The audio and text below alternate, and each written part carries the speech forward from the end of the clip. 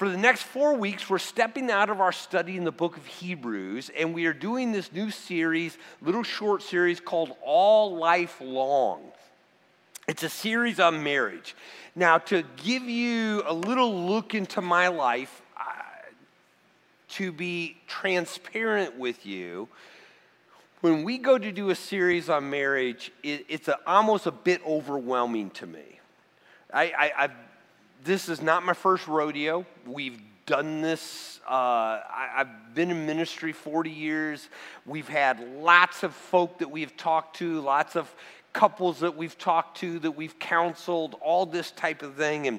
And here I've got, 34 minutes, 4 times to deal with marriages, right? It's like, where do you go? And the funny thing is, because this isn't my first rodeo, I know that the people who maybe need to hear most the things that God's laid upon my heart to say are the ones who will be most resistant to it, because they're sitting there with this idea that, Steve, you don't understand. And the reason I don't understand in their mind is because they say, you don't have my spouse. You've got a great spouse. And they're right. I do. I above all men, have been blessed with the most wonderful woman in the world. I get that. I'm thankful for it every day. I do not wish that God would change that so I could be empathetic with you, right? I'm good with where I'm at.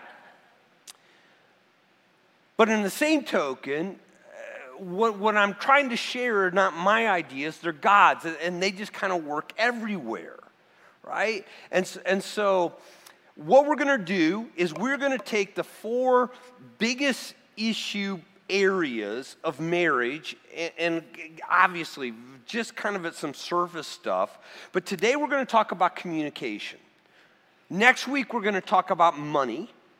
The week after that we're going to talk about family, and the 4th week we're going to talk about intimacy. And we're going to try to dive into just some simple truths that I hope will give you some help. But here's the thing, there's lots of help out there. So one of the things that's going to happen this month, if you follow us on social media, so Facebook, Instagram, get our weekly newsletter, we will be putting out throughout the week other resources. So this week they will all kind of deal with how do you help build communication, right? So look for those resources. They're good. They're there. We really encourage you to do that. Also, as a church, and you all know I'm not a counselor, but I will meet with any couple. I will, all of our staff will. We have a wonderful ministry here called Marriage Mentoring that puts a couple who's been married for a long time. They've been through training with the idea of love and respect, which is a wonderful resource, by the way. If you've not read that book for your marriage, they will walk with you through life's journeys and help your relationship. We've also, Trevor in February will be starting a new Bible study class here on Sunday morning for young families dealing with family issues. We want to be of help to you. There's lots of resource. But having said all that, let me preface everything I'm going to do over the next 4 weeks with 4 things or 5 things that I believe, just so you know where I'm coming from. You understand my perspective. Number 1, I believe that marriage is hard. The reason is we live in a fallen world. We're all fallen, right? One of the biggest things that we struggle with is selfishness. And if you say you don't, you need to look harder in self-examination. And so it's tough. And it is harder for others, right? Some, it is, why? Well, as I told you, I have a wonderful spouse.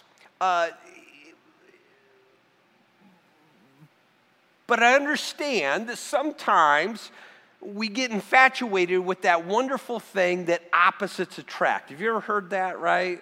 And it does. And you find that person who's almost that polar opposite, and it's so cute because they, until you marry them, you got to live with them, right? In fact, I have a theory. I may write a book someday. Most of you know my story that my first wife passed away. And I've just watched this because I saw it happen to me. And so I've watched it and I see it as a trend that people who were in a really good marriage who lose a spouse and then remarry tend not to marry somebody like their old spouse, but somebody who's more like them. How's that for a theory?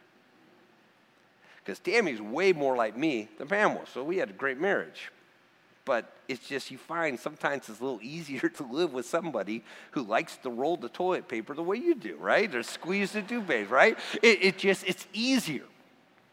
So it's hard. Number two is that I believe God's word is true. Absolutely 100%. And that he's the one who both best understands how life works, how our hearts were created. And so if you do it his way, you're always going to have a better outcome. Folk, we're living in a world right now that is trying to figure out every which way but Friday of how to do life that's not God's way, and it's failing miserably. In fact, what did I just see? It was a very interesting statistic. Between 25 and 40, deaths have spiked the last 3 years. Did you see that? And it's not due to COVID. It's due to a lot of other stuff because we're not coping with life well. We're not doing it God's way.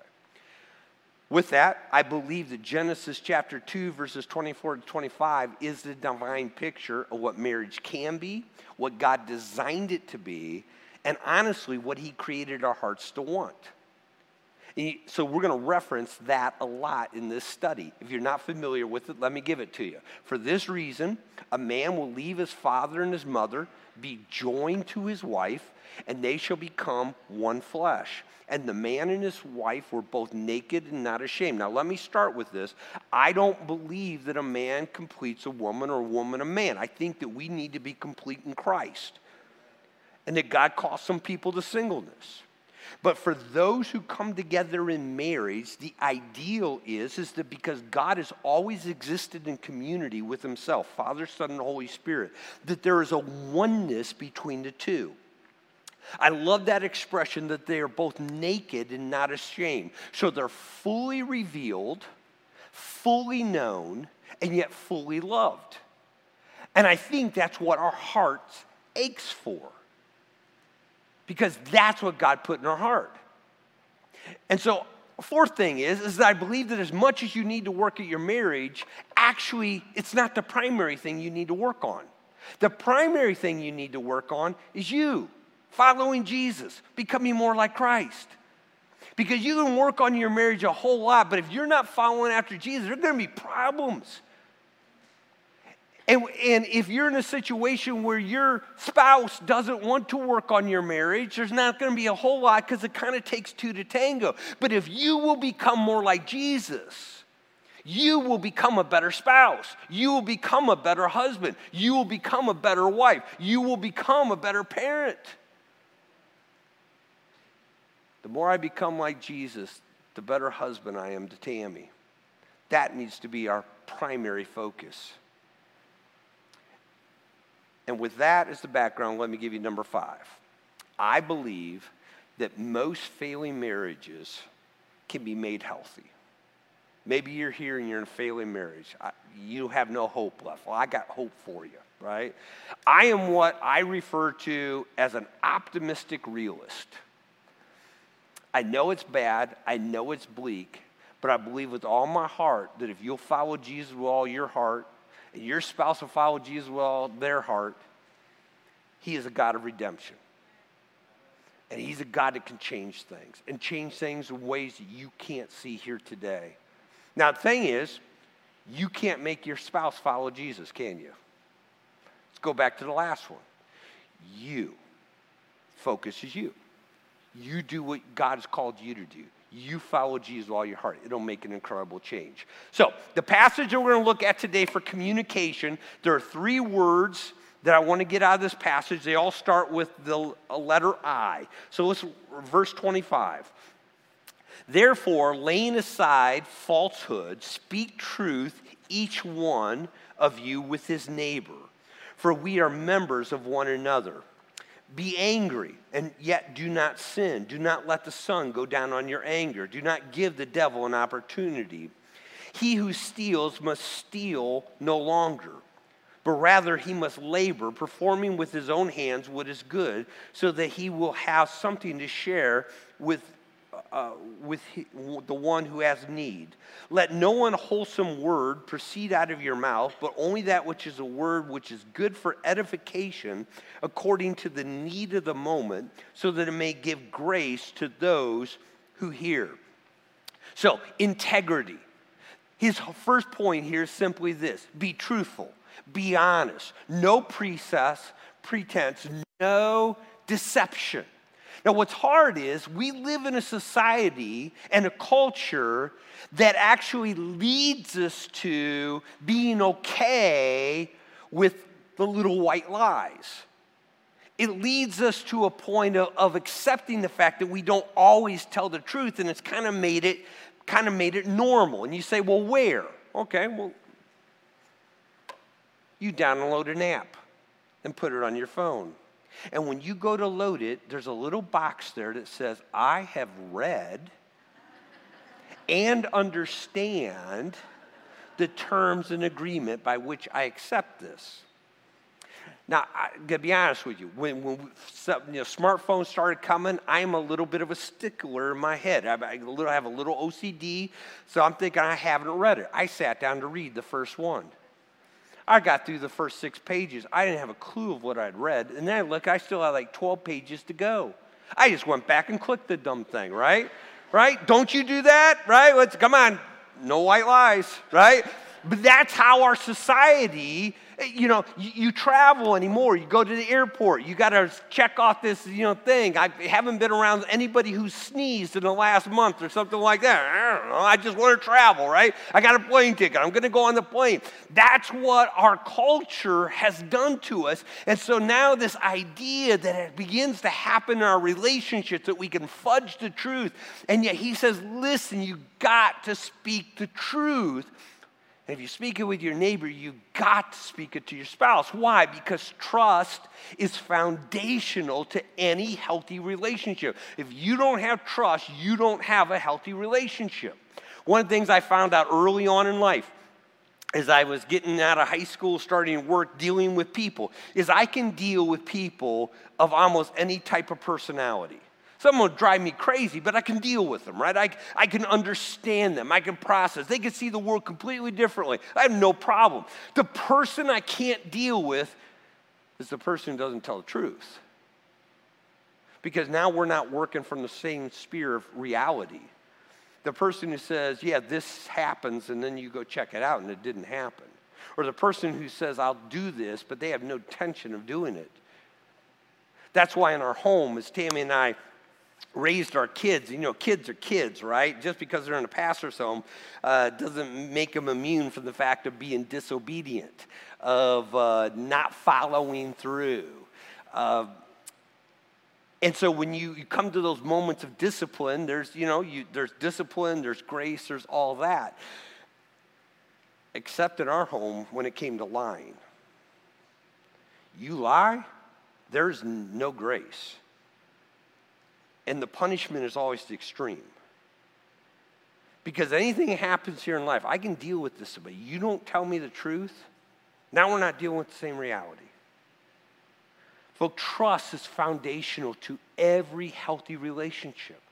Telling the truth, speaking the truth, being honest. And in those moments when you've given your word and something happens that you can't keep your word, then to be intentional of going and letting them know and explaining why and apologizing, right? We got to live in truth. And in this whole idea, of not keeping secrets. And again, we live in a culture that has built us to have secrets. Because you can't get on my phone without my password. You can't go see my history without a password. You can't go and see what I've done without a password. And so we have all of these secrets that are built into our life. And let me just tell you, if you are holding secrets from your spouse, which some of you are, your relationship is in trouble.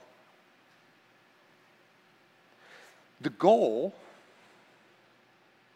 one, to be naked and unashamed, fully known, fully revealed, fully loved. And honestly, that's what's going on in a lot of marriages. They're struggling. There's secrets. There's pornography. It's a secret. There's gambling. It's a secret. There's a credit card the other spouse doesn't know about. There's spending. It's a secret.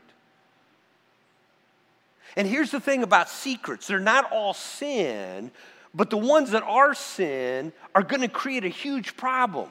Because first of all, the Bible says it's kind of you can call it Christian karma, you can call it what? I'm going to call it a biblical truth. Be sure your sin will find you out. And you know why your sin will find you out? Is that sin will make you stupid. My dad used to call it spiritual sin, intoxication of sin. That was his expression. We're going to talk about this Hebrews 6. This is the heart of Hebrews 6. But if you're holding the secret, and the secret is sin, it's going to change the way you think. You can't compartmentalize your life like that. It just doesn't work. That's not how you were made. It's not how you were designed. It begins to bleed itself over, and it's going to come out. The other thing is, if the secret is not sin, but maybe it's just, there's some discontent here in my heart, in my marriage, my job. You keep those secrets, and the enemy understands, and he begins to flood your mind with lies. It'll end up destroying your relationship. Say, Steve, that's a hard conversation. Yeah, it's a hard conversation. But to be fully known, one, it's what we're called to. Live in truth, live in honesty, live in transparency. It's the pathway to communication. The reality is, from those of you watching online to those in your room, some of you are holding secrets. And the first thing you need to do to start a pathway to making your marriage what God intended to be is sit down and have a hard conversation and bring things to light. You say, Steve, that's scary. Yes, it's scary. They may not respond well. Let me tell you, they're probably not. Would you? But you're never going to be able to move on until you deal with this. Now, let me give you one little warning. If you do that, I can almost guarantee this is what's going to happen. Number one, you're going to get it out in the open. It's truthfully, you know what it is right now. You're processing as I speak. Why? Because it's there. You're not comfortable with it. It's been tearing you apart on the inside because you're living their duplicitous life, and God didn't make us that way. So when you get it out, you're going to feel a huge sense of relief. Your spouse is going to feel, though, not relief. They're going to feel like they just got hit and run over by a Mack truck. And you've got to understand that even though this is the right thing to do, it's the thing towards health to do. That just because they can't shake it off and forget it and move on, it's going to take them some time, and you need to give them that grace to be able to do that. So the first thing is integrity. The second thing is intention. It's verse 26, be angry, and yet do not sin. Do not let the sun go down on your anger. One of the best pictures of a marriage that I ever was shared with me, and I love it, is the picture of a garden. It's got to be tended. Right? You got to take care of it. You got to pick the weeds as they come. You got to toe it. You got to give it time. And if you don't intentionally tend to your relationship, it's going to grow weeds. It's going to become overwhelmed. I'm not a gardener, so that's not my thing. But if I had a garden, my hope is it would look like this. By the way, when I Googled that, I thought I wanted a vegetable garden. So actually, all those are vegetables. They could all be edible. You get the sense that not only color and where things are, and somebody's given that some time, right? So in our house, my middle son, who moved back in a couple years ago when he moved back from Reno, he loves gardening. In fact, when we built our house 9 years ago, he wanted us to put in gardens. And so he's been back. He's been gardening. Man, we're getting lots of great stuff, kale and all this kind of, I don't feel like kale, but lots of good stuff, cucumbers and all that kind of thing, and little tomatoes and all of this. But this fall, he is finishing up his MBA. In fact, he just finished it not that long ago. And so it's been that push. Now, please don't tell him. He doesn't know I did this. I'm not trying to shame him. But I walked out this past week. I took a picture of our garden. Now, you have to understand, this thing has produced a lot of good stuff. But you just give it a little time without tending to it, this is what you get. So I got to ask you the question. What kind of relationship do you want to have? Do you want it to look like this, or you want it to look like that? And the reality is there's a boatload of people who that is what the relationship looks like, and they keep thinking that, well, somehow, some way, just magically it's going to get better, or the other person will wake up and that'll make it better. Listen, you got to tend to the garden, and that's the heart of what he's saying here. Be angry, not sin. What does it mean, this idea of being angry? Well, it means in those moments when we're disappointed, in those moments when we got issues, we got to talk about them, yet without sin, not with aggression, not abusive, not with violence. That's sin. But sit down and had the hard conversations. To be able to talk about those things that are going on, that, hey, in my heart, I'm sensing this discontent. That's a hard conversation to have with the spouse. But don't bury it. See, here's the thing. When there's love, there's great emotion. And so when there's love, someplace along the line, you're going to do something, your spouse is going to do something, you're going to hack each other off. All right? Be angry, but don't do it with sin, right? Not abusive, not aggressive, not violence, not with vengeance. But step into it. Understand it. The worst thing you can do is bury it. Because in burying it, now I have to understand, and this is true. Some of you say, well, Steve, you're you. And I am. I am a confronter. I come from a long list of family. I mean, we get together for meals, and we are the elephant hunters, right? Find the elephant in the room. Let's drag it out for everybody to see. Let's shoot it. What's working? If we can't find an elephant, we'll go someplace else and bring somebody else's elephant, right? That's us, all right? I get that. And some of you aren't like that. Some of you are more, no, let's tiptoe around the elephant. But here's the problem. When you bury the anger, it doesn't go away. It bubbles, it percolates, it stews in your soul. I've shared this with you before, but it's so sad to me. So I've had two dear friends, couple friends. One, they were youth sponsors with me for 7 years, some of my best youth sponsors. Married 15 years, 3 kids. Their marriage blows up. As I sat down and talked to them each separately, now again, they're not in the same room, they don't know what the other person has said, I was just stunned. Because both of them, in telling me what's going on in their relationship, went back to a story that happened the first week they were married. 15 years. It stewed. It blew up. By the grace of God, they got help. They were committed to their marriage. They ended up doing great and getting back together. The other couple, married 15 years. 5 kids in ministry. It blew up. I sat down and talked with them. Again, they have no idea what the other person's telling me. They both went to the same exact story that happened 2 months before they got married. Folks, it's not healthy. We got to be angry, but don't do it with sin.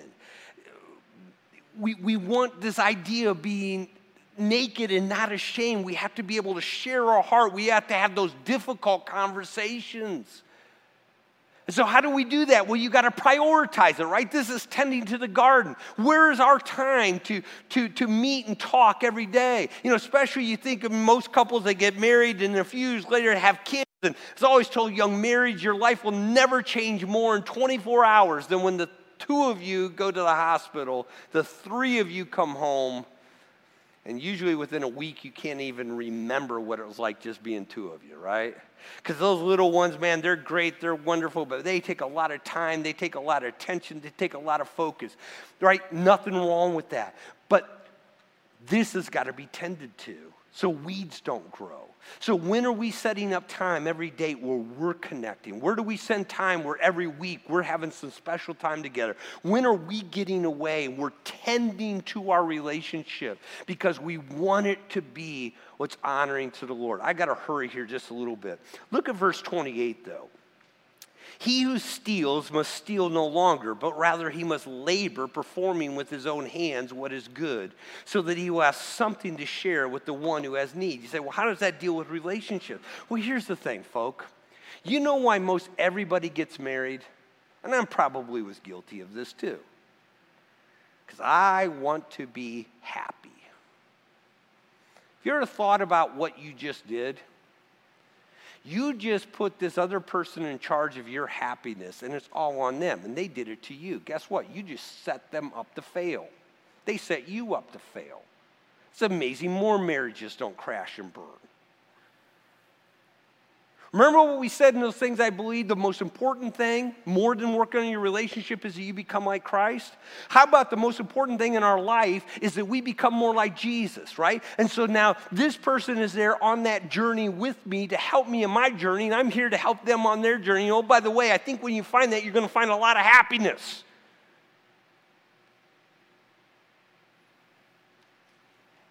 And so what we've got to do then is so we go into marriage as takers, right?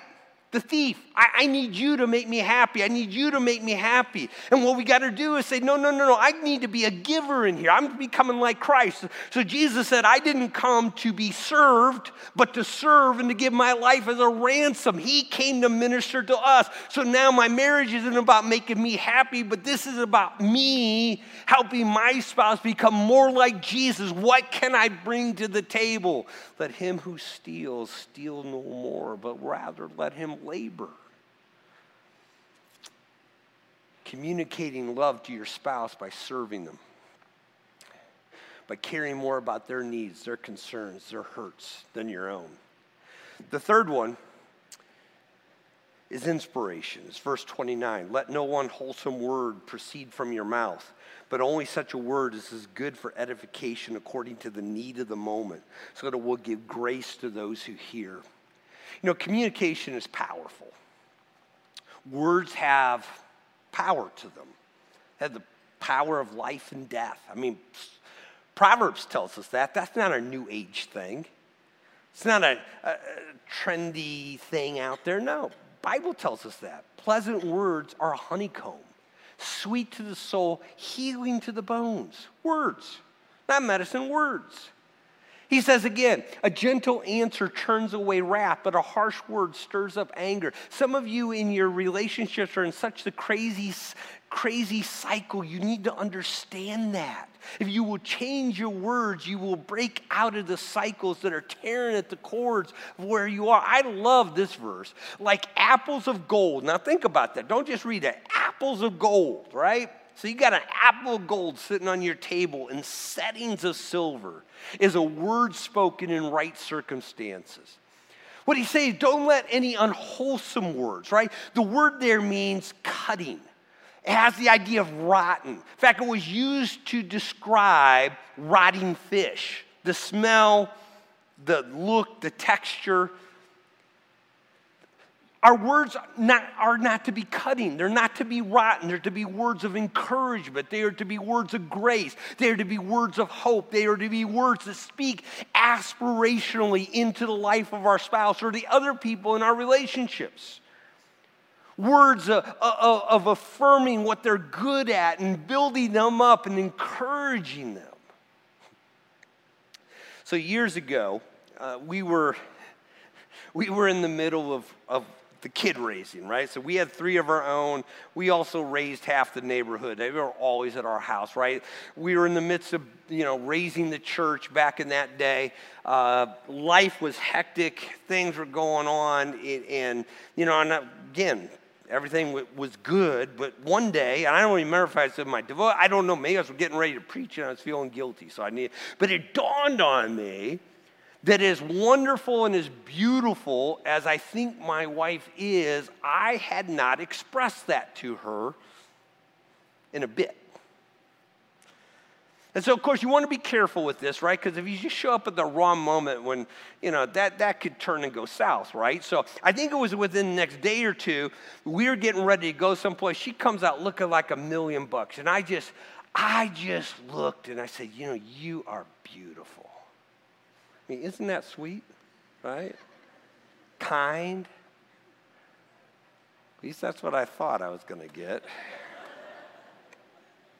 What I got in response was, first of all, an icy stare, and then words that I will never forget. You haven't said that in a long time.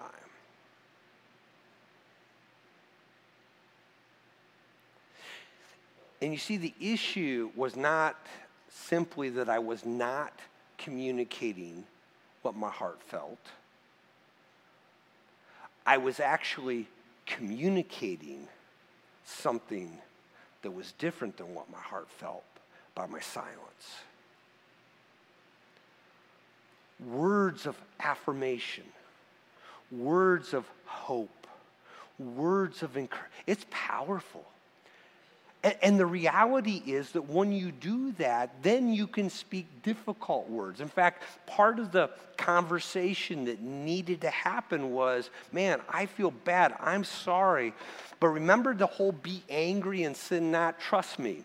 This idea that I had not said she was beautiful was not an instantaneous thought she just had. She had been having it. Okay?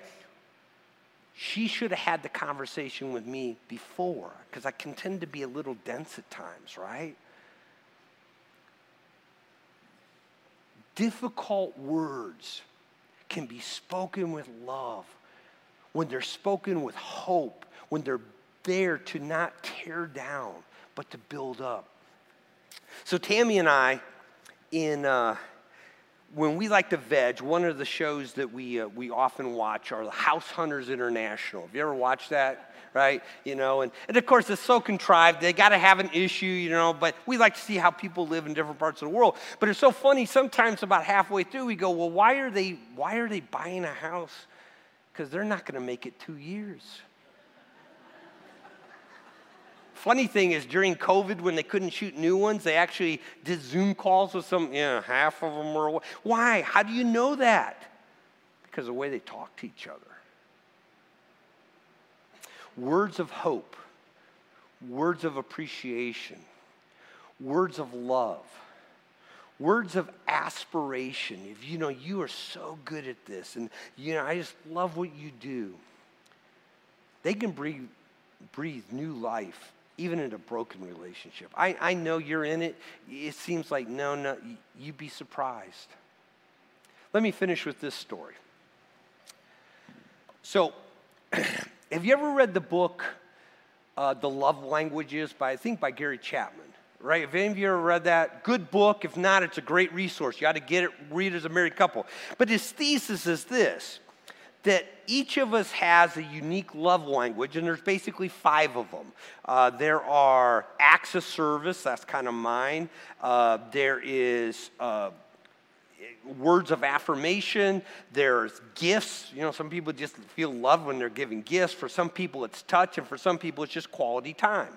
Well, of those 5, the one that is like my least love language, it's just not that important to me, are words of affirmation. And the reason is that, how do I put this? I don't struggle with self-esteem issues, right? If people don't say nice things, I got a voice in my head that tells me how great I am, right? It's a problem that God has been working on with me for the last 50 years, right? We're better today than we were, right? So I don't need words of affirmation from other people. But a few years ago, in fact, a number of years ago now, Tammy just started. I mean, she was always not bad about it. It was fine, but all of a sudden I could tell she's just being intentional about being my champion. Right? Of just, man, appreciating this or whatever. And I noticed it. And I said, hey, have you read a book? And she had, right? She had. It's a book she highly recommends. Most women, when I mention it, hate it because of the name. It's called Wife School. How's that for derogatory? But it's not a derogatory. It's about how you serve your husband. And the reason I tell you that story is that words of affirmation really don't mean a whole lot to me, but why I noticed was because how it made me feel. I could feel my chest up a little more upright. I could feel pride. I could feel, wow, she really appreciates it. It's not a huge thing for me, but it lifted my head. Words are powerful. And what we're called to do is don't use cutting words. Some of you, the way you speak to each other, you've got to change how you speak. No cutting, but words of edification. And we don't use that word much, but it means to build up. So 3 things. 1, integrity. Right? No deception, no lies, no secrets. Some of you need to have some hard conversations. Number 2, intentional. You got to tend to the garden. You got to have the hard conversations. You got to figure out the time to how are we going to invest in this. And number 3, inspiration. Let me leave you with this. A quick assignment. I know not all of you are married, but all of you in a relationship with somebody that's important to you. So if you're not married, it can be somebody else. But this week, with that most important relationship that you've got, I want you to sit down and I want you to express to them the things that really move your heart about them, the things that you appreciate, the things that mean, the things that you think that this is what they do so well.